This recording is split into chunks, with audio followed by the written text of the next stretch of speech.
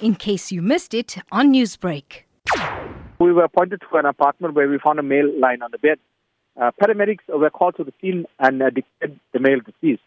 According to information received, the male had left a suicide note at his offices in Umhlang and a few hours later found deceased in his apartment. His body was discovered while his brother was doing a well-being check on the deceased. Is it known that he was possibly murdered?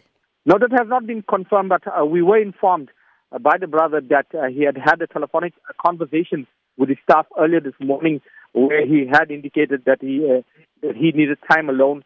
He had confirmed that he had left a suicide note at his office, and it has not been confirmed what details of the suicide note contained. However, his staff did inform reaction officers that she had had a telephonic conversation where he indicated that he needed time alone and he needed time away. Now, Prem, why are we not publishing the name of this victim? We were informed by the family, just the brother and his rest of family members were informed of his death. His mother at this stage were not informed. We cannot confirm that she has been informed as we do this interview. Newsbreak, Lotus FM, powered by SABC News.